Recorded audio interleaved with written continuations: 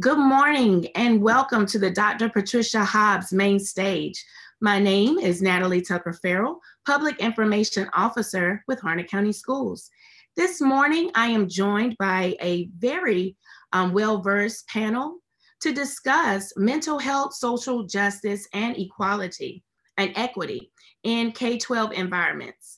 This morning, I'm going to go around and have our panelists introduce themselves and give us a little background about themselves. I'm going to start with Ms. Glass.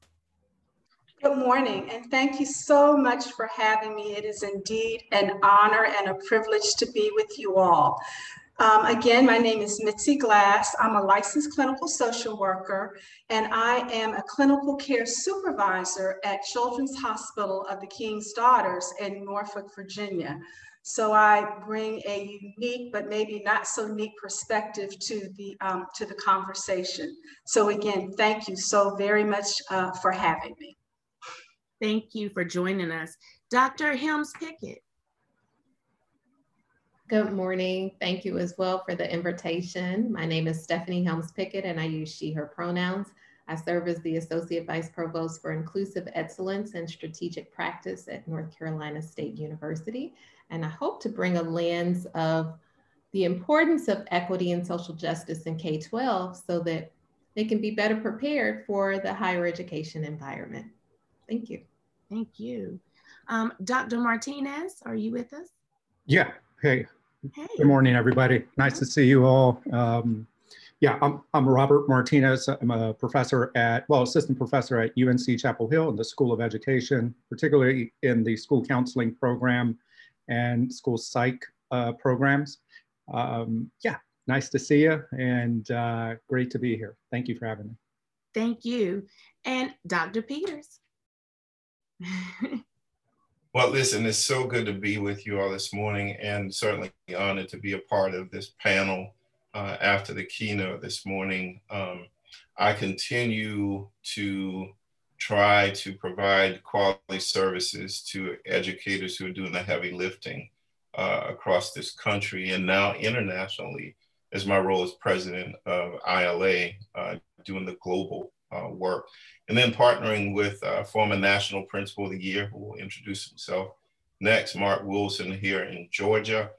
We both have South Carolina roots, but we are in Georgia doing great work now. And it's Glass. I worked in Norfolk Public Schools before, so when I hear you mention that, it brings back so many wonderful memories on the training ground in Norfolk Public Schools. Thanks for having me. Thank you. And last, Dr. Wilson. Thanks, Natalie. Good morning, everyone. And it's a pleasure and a privilege to be with all of you. And so I'm a teacher. The short version on me is I was a teacher and a coach and a principal, and now I teach and coach principals across the US and beyond. I've been blessed with the opportunity to serve lots of school systems across the US. And Stephen Peters and I have been friends for a number of years, and our paths were brought together again back in February when he moved to Georgia and said, hey, I don't know what's next for me. Maybe God just wants me to play golf. And I told him, I said, I've been talking to him too, and I think he's got more in store for us. And then March 13th happened, and we found out a little bit of what was planned. And so just like all of you, we want to bring our resources together to really support children across our country and to help our educators who serve them. So I'm delighted to be a part of the panel today. Thank you, Natalie. Thank you. So we're going to move on now to equity and social justice, and that's actually great because it's right behind our keynote today. Dr. Peters dropped some great gems, and everyone's asking for the presentation. So I want to start off with asking each of you. We're going to go around, and it's just an open floor discussion. What are the responsibilities of educators in regards to issues of social justice? Dr. Wilson, Ms. Glass? Oh, okay. So it's interesting because I'm a social worker by training. I'm also an adjunct professor at Norfolk State University. So I consider myself an educator, but as social workers, we should also be educators. We should be disseminating information all the time. So I feel like the responsibility is to do just that, to make sure that every life that we touch is learning something new, learning something different, based on not necessarily our experience, but willing to hear the experiences of our learners and walk with them in their path, join them in their journey, celebrate their journey. So I feel like the onus and responsibility for the profound capacity of our patients and our learners to change begins with us. So I feel like that's our responsibility, to really understand the unique responsibility and awesome charge, I would say, that we have to make sure that we are eliciting information and really, I love the word transformation. I tell my students that learning should be transformative. I say, everyone will pass my class, but I want you to be transformed by the information. And I feel like that's the same responsibility we should have for me, it would be my patients.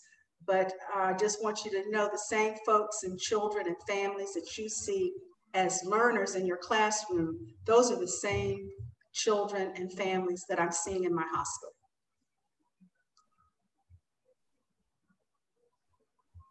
All right, anyone else? Speaking of, oh, go ahead, Ms. Dr. Wilson, I'm sorry. Please go ahead, Stephanie. Thank you, Dr. Wilson. I would suggest that we've got to start with our own personal narratives and do our own work. What is our own socialization? What are the judgments, discriminations, biases that we hold before we can even talk about engaging in social justice work? So once we understand and unpack that, then we probably got to suspend it because it's probably inaccurate or it's limiting.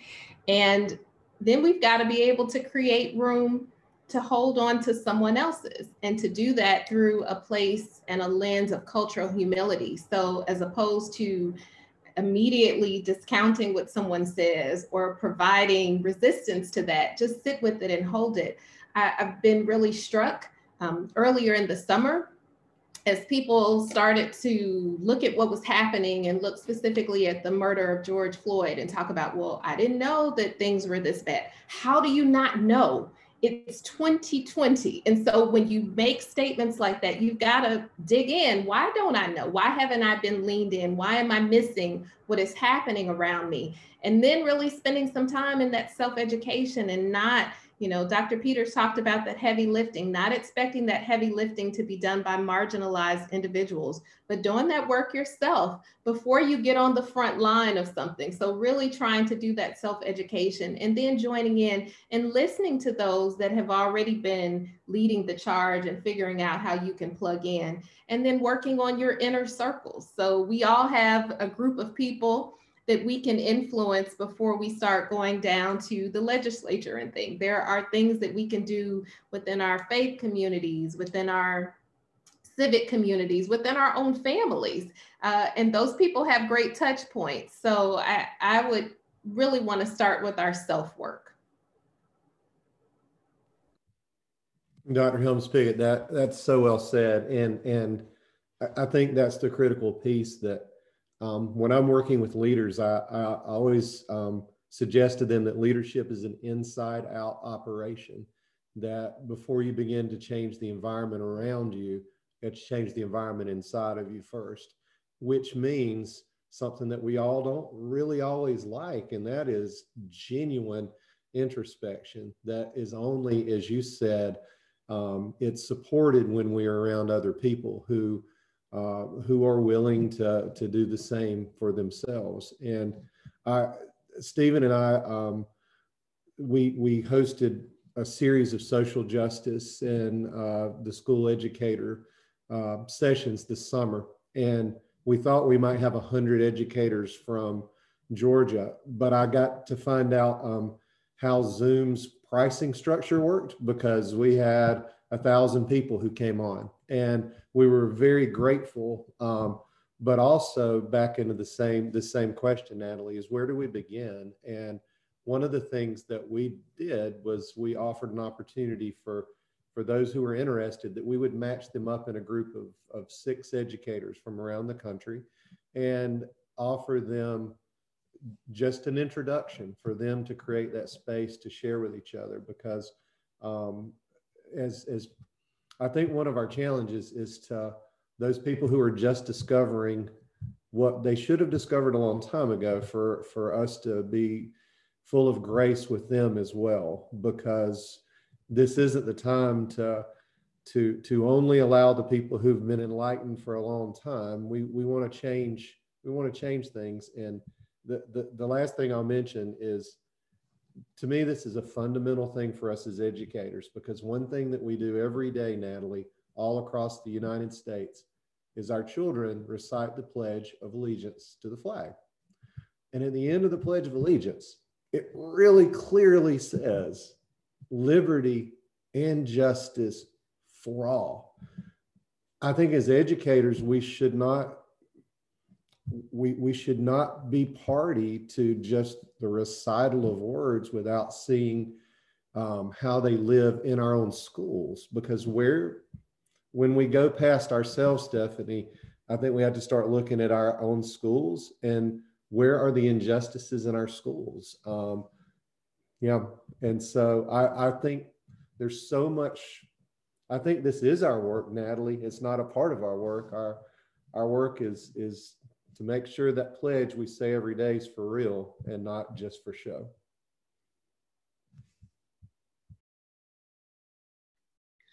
Talking about Dr. Peters, did you have something to share, or? Well, I was waiting for Dr. Martinez, and I wanted to hear from him, and then I'll come. Okay. Yeah, thank you. Yeah, just to piggyback on everybody, we think about that individual approach, right? And thinking about what we can do for ourselves, our own self-awareness, our own orientation about how we practice our own values, morals, and beliefs. And so then once we figure out our blind spots, right? Because that's what we're trying to do, is figure out what are our blind spots and how do we open up our lens further so that we can really start looking at these, the programming, the way we educate, the way we counsel our kids, and do we mass it in this one big bubble, right? And is it more of a concentric way of putting all these pieces together to fit this normative narrative, or do we use these intercentric shapes to start moving them out and really identifying what are the unique values and experiences of our communities, and what can we do so that we can have this transdisciplinary approach so that we can actually start moving the needle to serve our students, so that when we see injustice, inequality, we see programming that's just kind of one all fits all. And I go back to the school counseling model, which is this Ask the National model, which tends to do that. We think about these comprehensive way of programming. That means we just circled everybody in the bubble, right? So how do we deconstruct that in a purposeful way so that we can understand, okay, I understand why I'm doing this, because I have these morals, values, and beliefs about doing something, because this is how I was trained, to deconstructing it a bit, to restructuring it so that it can be, so that, we start thinking about these beautiful experiential pieces of information that youth and others bring into the schoolhouse, as well as the community. So these funds of knowledge, right? I'm getting to funds of knowledge, and the way kids protect themselves, the way that they promote their experiences, what are these cultural collisions and barriers that are out there that can actually impede academic performance, which we talked about a little bit, but also social emotional wellness.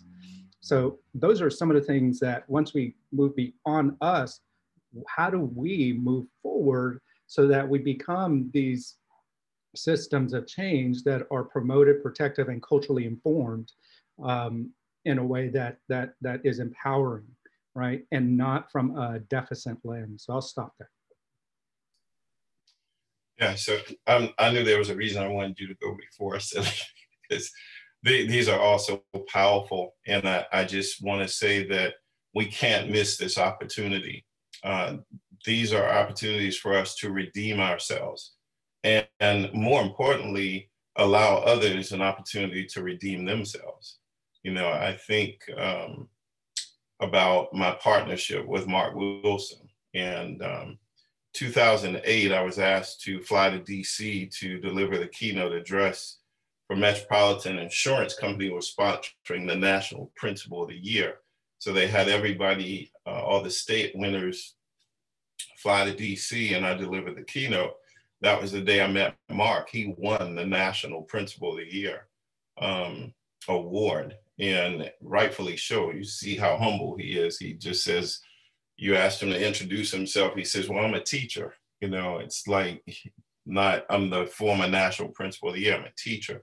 And so when we redeem ourselves, we have to form alliances and partnerships.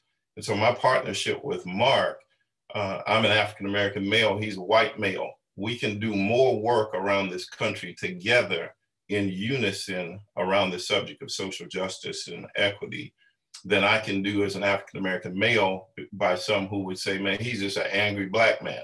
Well, now I got a white man with me that will just cancel that out for you, and it will give us an opportunity to redeem ourselves and to project and disassemble these systems that don't promote equity, don't promote equality. We can actually get some work done. So I was telling Jermaine White before we started this morning that I've been excited, and Jermaine and Dr. Hobbs, they've seen me excited. I've never been this excited because the work that Mark and I are going to do with this one period initiative around this country will help transform it. Right. So we see that our implicit biases can really be harmful in education, and how we really need to step outside of the box and look beyond our personal beliefs. So to be mindful with that, let's talk about a little bit about engagement, how administrators can remove those barriers and actively seek out representative voices to share in equitable decision-making processes.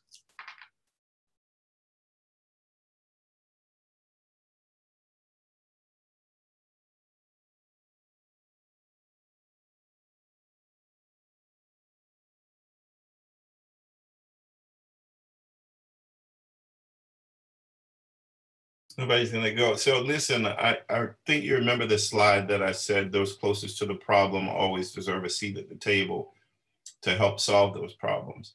I think that's how you don't have to seek people out. They show up. When a principal leads the culture, he or she must do so and shape the culture by communicating to those working with he or she the worst behavior they're willing to tolerate. That shapes the culture of any school. And so when you talk about engagement and equitable decision-making, that's a non-negotiable. That if you work in this building with me, not for me, but with me as the leader, that everybody has a seat at the table. And, you know, primarily for me, the success garnered over time was on the heels of students. Students helped me manage the school. Students helped me run the school. And when teachers saw an example of that, they wanted to be a part of that cycle as well. Equitable decision-making comes on the heels of the culture established by the leader of the school. Yeah, I'll weigh in. I wanted to highlight what we did at Children's Hospital, because even though I work in a hospital, what you do in your educational setting can mirror. It can be exactly the same. And Ms. Stephanie, I love what you said about us beginning first. In social work, we call it self-reflection as part of our generalist intervention model and our approach. So I was thumbs up to that.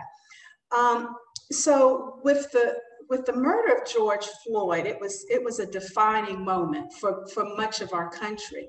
And I got a phone call one night from a couple of colleagues who work at the hospital, and they said, Mitzi, could you lead us in some discussion about what is happening and what happened with George Floyd? I said, of course. I thought it was going to be just me and a couple of colleagues sitting together at lunch or whatever, and that we were going to have this conversation. Well, ladies and gentlemen, that led to my entire social work department having a major discussion with the support of my director. And I was like blown away. And I thanked her for creating this space for us to have the discussion. Well, that led to probably within the last year since George Floyd, me having moderating conversations about equity and social justice to residents, physicians, other colleagues, nurses. So the engagement took place, but it had to be a beginning with the support of people who were people that I was answering to, like my director. So it's meant that people have had to hear some words and some language that I was willing to articulate. I was willing to break it down into feelings, anger, dismay, you know the feelings, but also some concepts like white privilege, slavery, implicit bias, and actually put it out there, and to be able in thoughtful ways to have those discussions, being mindful that there's always a counter narrative. I'm okay with the counter narratives.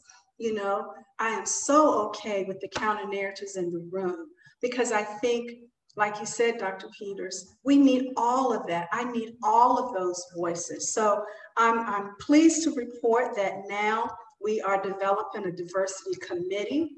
I'll be part of that committee. We are hiring consultants to help us understand, to help us do the work that our administrators identify. You know what? I am not deficient, I just don't know. Cultural humility, I just don't know, but I'm willing to learn. So I'm excited. So I think engagement means you have to have some folks who are willing to not be silent and are willing to stand in their purpose. I figure this is my purpose, this is my assignment, and I'm willing to do the work and have tolerance for those who have not done the work, but they're willing to. All I need is one to show up. That's what I say. I don't need a lot, just one person to show up. So I think that's part of engagement, is willing to have some folks who say, this is my assignment, this is my destiny. I'm willing to walk in it and engage others who will join me in that. So that's my thoughts on that.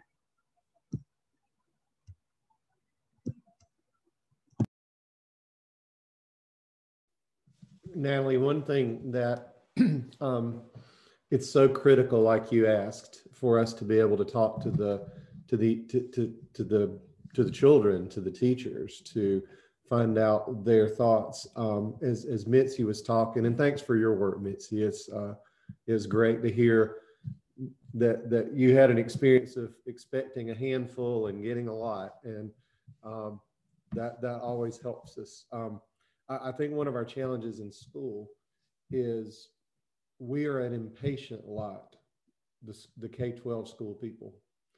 This is not work for the impatient. This is work for the diligent.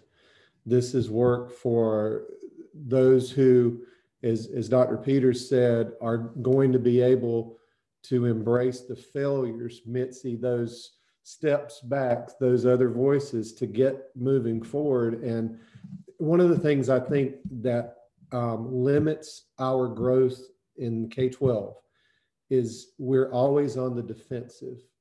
we're always on the defensive because there are forces outside of K-12 that seek to show the worst of us.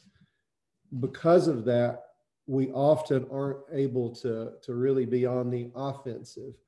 And what I think that means is to really go after a particular thing, to really go after equity, to really, this is going to take a long time because as Dr. Peters said, our system is built to do what it does. And that is with the limited resources that we have, we can only, we count on 65% of our kids, Natalie, being in tier 1, okay?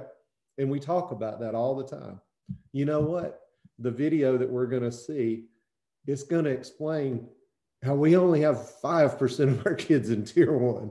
The truth is we've always made tier 1 an illusion because our kids have so many diverse needs. What has happened with this construct that 65% of our kids are in tier 1 and then we'll increase our interventions up the pyramid, that's led us into a false belief, honestly, that we were doing work that we weren't doing. It's does our schooling match up with our education, as Stephen talks about? And as we reach this critical crux in terms of equity, I think all these pieces are coming together with not wanting school to just go back like it was. God forbid that we allow that to happen because it didn't work, and it didn't work for those who needed it the most. And I believe that so much of what we've seen during the pandemic, if we can take that as an assessment, the pandemic, right? It's truly a formative assessment to show us where our needs are. Now, if we actually respond to those needs, we've done something good. My fear is that because we're always on the defensive, we always have to test scores and these appraisals, we have to respond to that. If we can get past that and get into the real value of every child is equally important.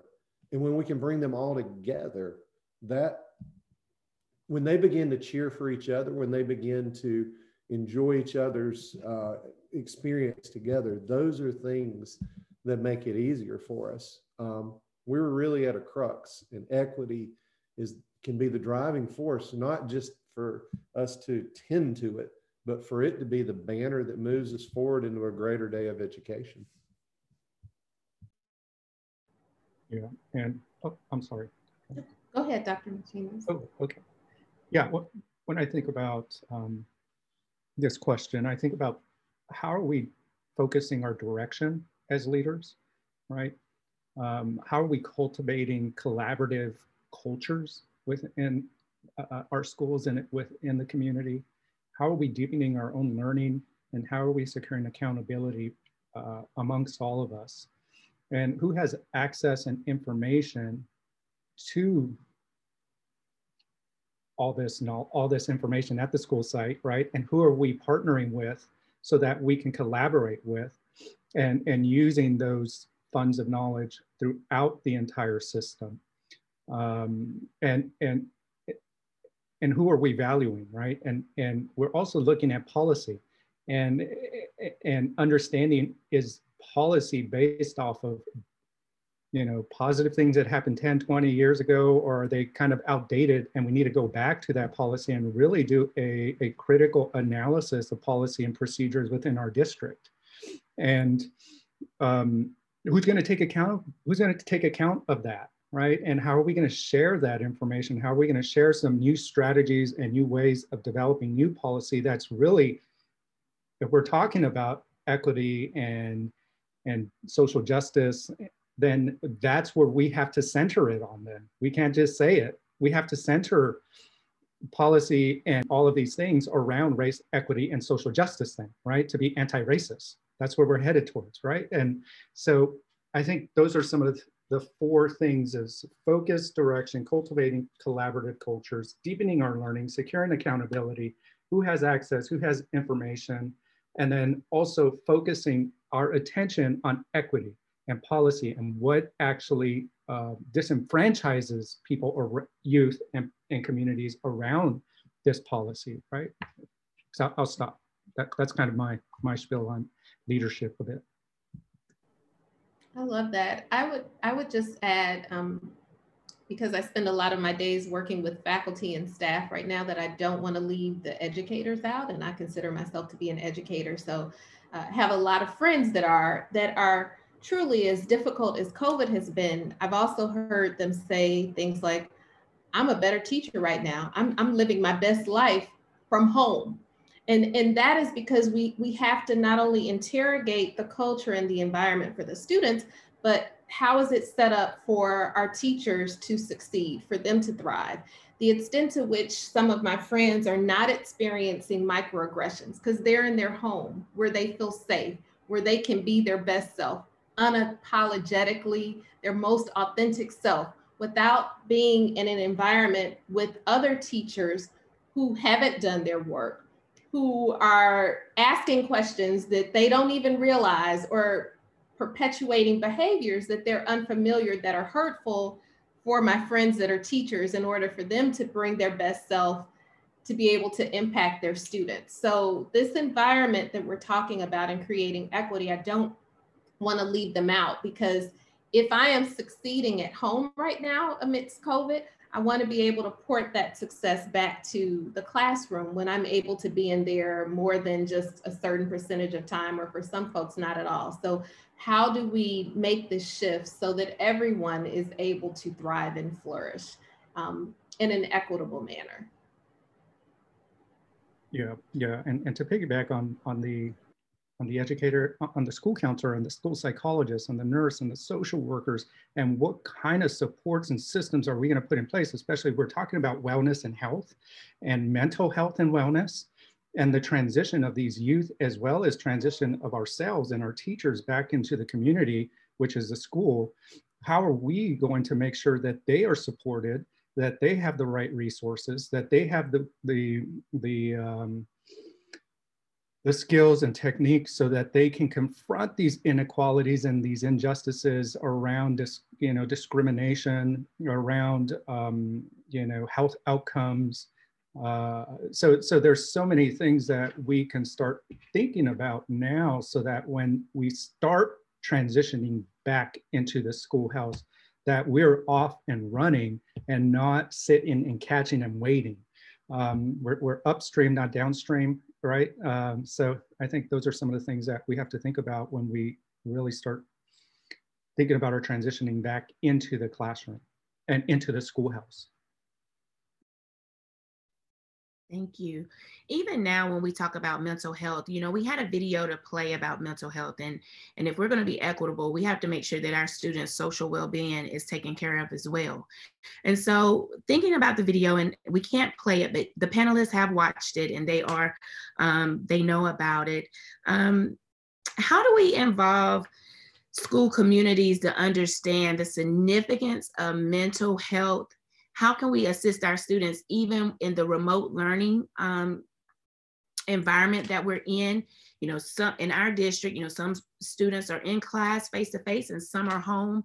And so how can you, as student support services or educators or stakeholders, just touch and reach out to each student during such a time like this, where suicide rates are up? People are depressed. I mean, it's touching home for everyone, including myself. I mean, I had a moment. My children are having a moment. And so how can we help our educators with that?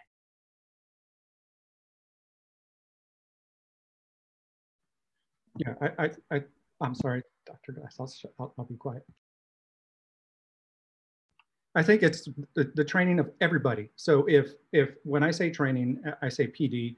I think if it comes to mental health and wellness, I think we talk about, cell programming, and only a couple of groups of people get that training, and not everybody follows the whole curriculum across the entire schoolhouse. I think that's one way of really leveraging an opportunity between teachers, counselors, school psychologists, and social workers and nurses about making sure they have the same language. So when a kid is dysregulated, how and what techniques can we use for this kid to help them, you transition from a outburst, right? So that when the teacher is taking them or guiding them to the, not guiding them, but taking them or sending them to the school counseling office, they've already done a tier wish kind of 1 intervention in the classroom, then move them into a tier 2, which is a school counselor, to a tier 3, maybe a social worker or school psychologist, right? So what kind of skills and techniques can you use and across the entire schoolhouse so that everybody is doing the same thing, so that they're treating the kids in a way that's beneficial, and it's not falling on just one person, right? Or a small group of people.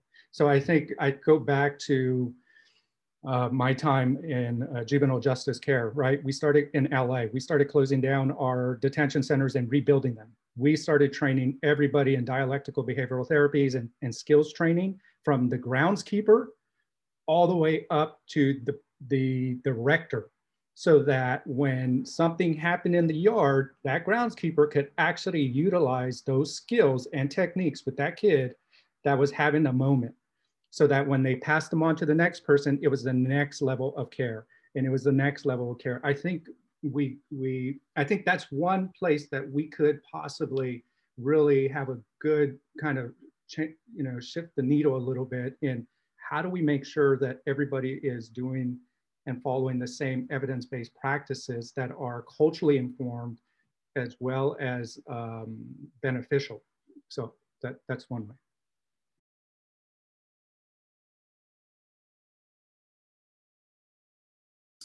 I think we need to be careful to adopt what we hear often, best practices. Who said that? Who said it? I think oftentimes in education, having been a superintendent where we had students die by suicide 2 weeks before graduation and have double-digit numbers of suicides in the same school year, I came to realize that best practice stops our search for better practice. And so as we engage in this dialogue, which you can see by the 30 minutes we've been on, this is a conversation that needs to continue. We can't have drive-by speeches and drive-by conversations. I won't even contract to do them anymore. It has to be ongoing. It has to be a continuous process. And so when you marry or merge the clinical aspect of what these professionals do on a daily basis with the practical application of what we do in education, that's a good marriage. And good marriages survive and thrive on communication and constant dialogue. And I think that's the beginning, not the end.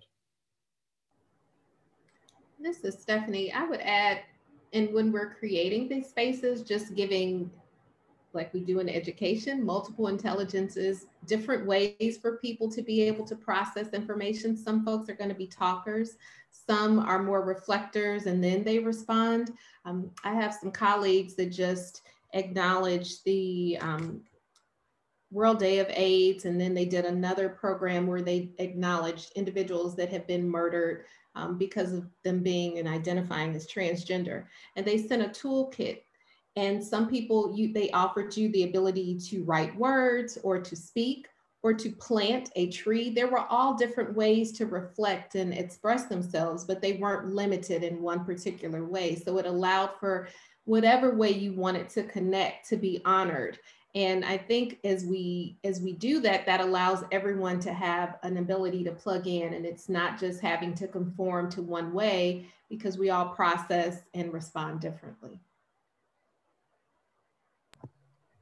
Yeah, this is Mitzi. I would also add, just, because I work in a hospital, the attempted suicide rate is, I don't even have any words to describe how the increase of actual suicide attempts that have happened, that interface through our emergency room at the hospital.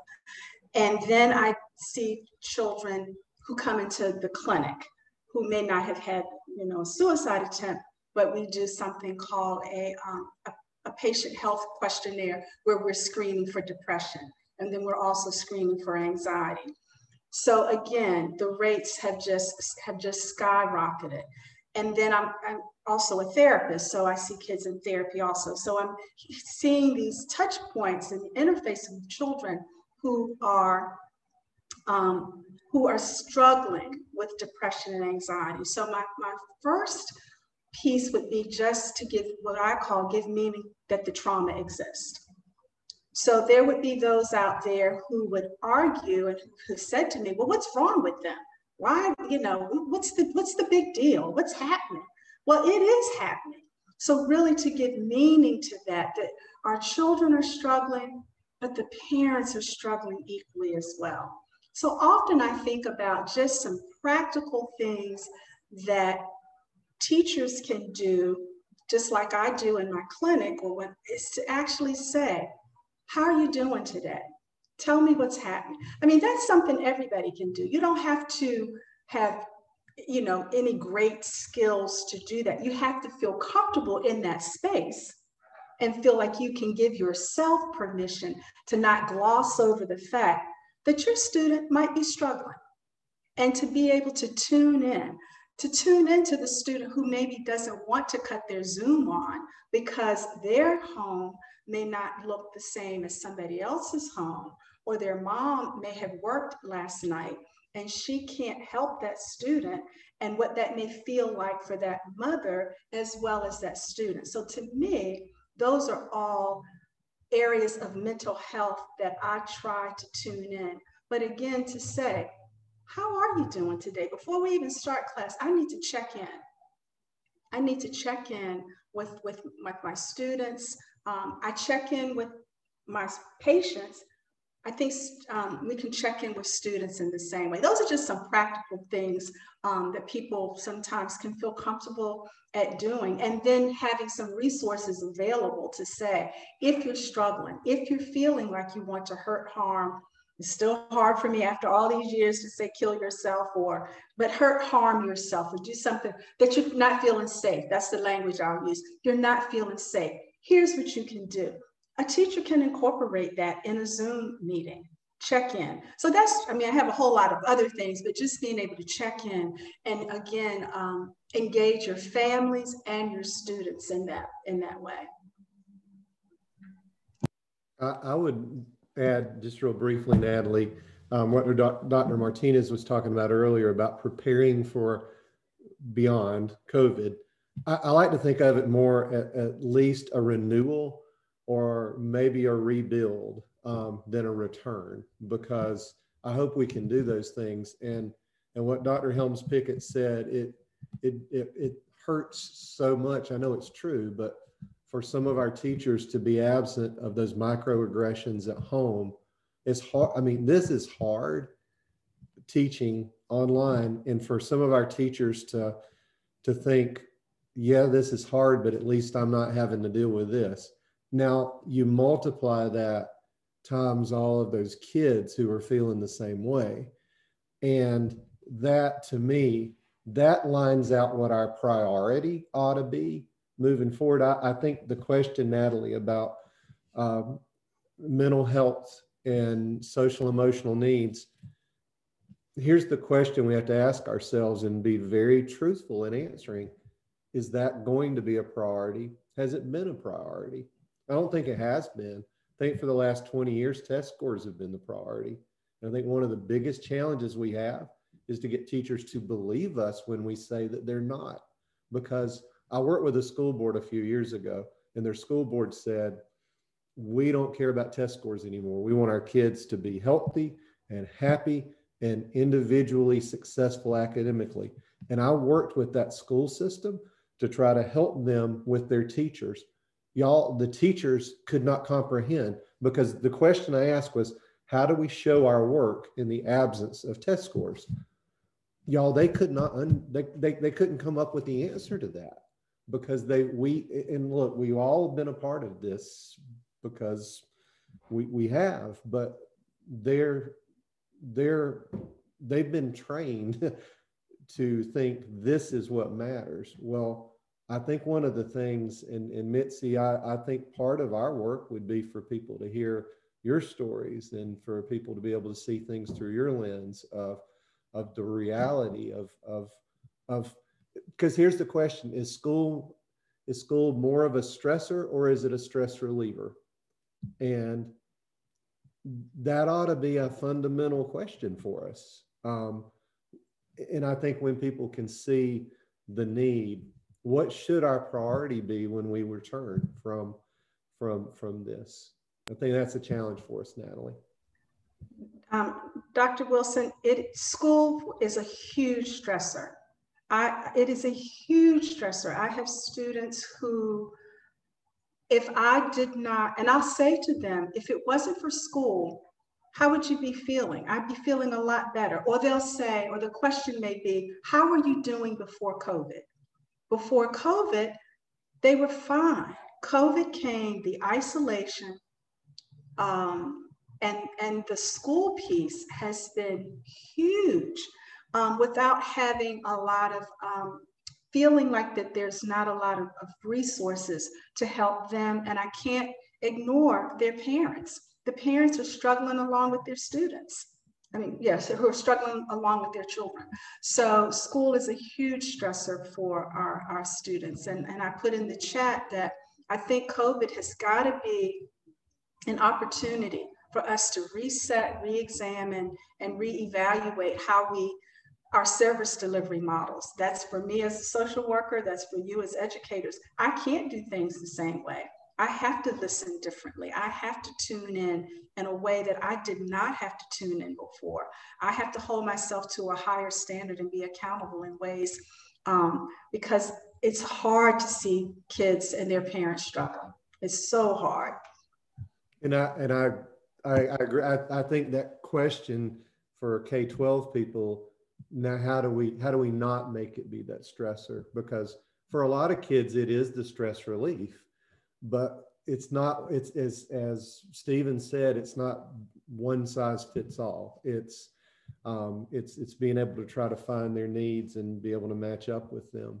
I think one of the things that I've been talking to superintendents and central office people about is the need to have a robust virtual plan moving forward, because who really wants to send their middle schooler back to school again? I mean, you know, I like middle school, but in jest, there are a lot of things that there are a lot of people who are going to want, if they are able and have the resources at home to do so, they're going to want to keep their kids there. I think that's part of our response to this as well. And how do we connect those kids, right, to keep them from being separated socially from those skills that they gain? So we got a lot of work to do, y'all. Yeah, lastly, for me, I believe, as I said earlier, that we're asking educators to perform miracles daily. And the weight that they feel to be able to do that is great. And we need to be mindful of their self-care.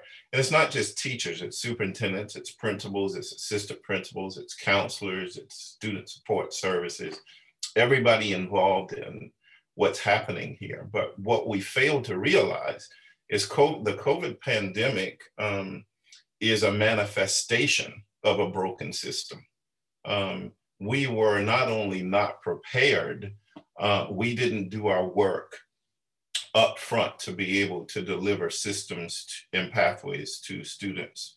But I believe that we've responded. Those teachers and principals and assistant principals and support staff around our country have done an excellent job. A resource that I want to give to people, I'll put it in the chat box, is the Gates Foundation funded a project that I was an advisor on out of New York in the past 8 months. It's FHI 360. The hashtag is connectedandengage.fhi360.org. It's a comprehensive package of studying what people around our country are doing to deliver high quality education during the pandemic. And I'll put that in the chat box. I'm glad I remembered to put that resource out to you all. But it covers everything from curriculum to teaching and learning, to socio-emotional learning, to special ed, delivery and inclusiveness, to family engagement, which is the critical piece, because a child educated only at school is an uneducated child.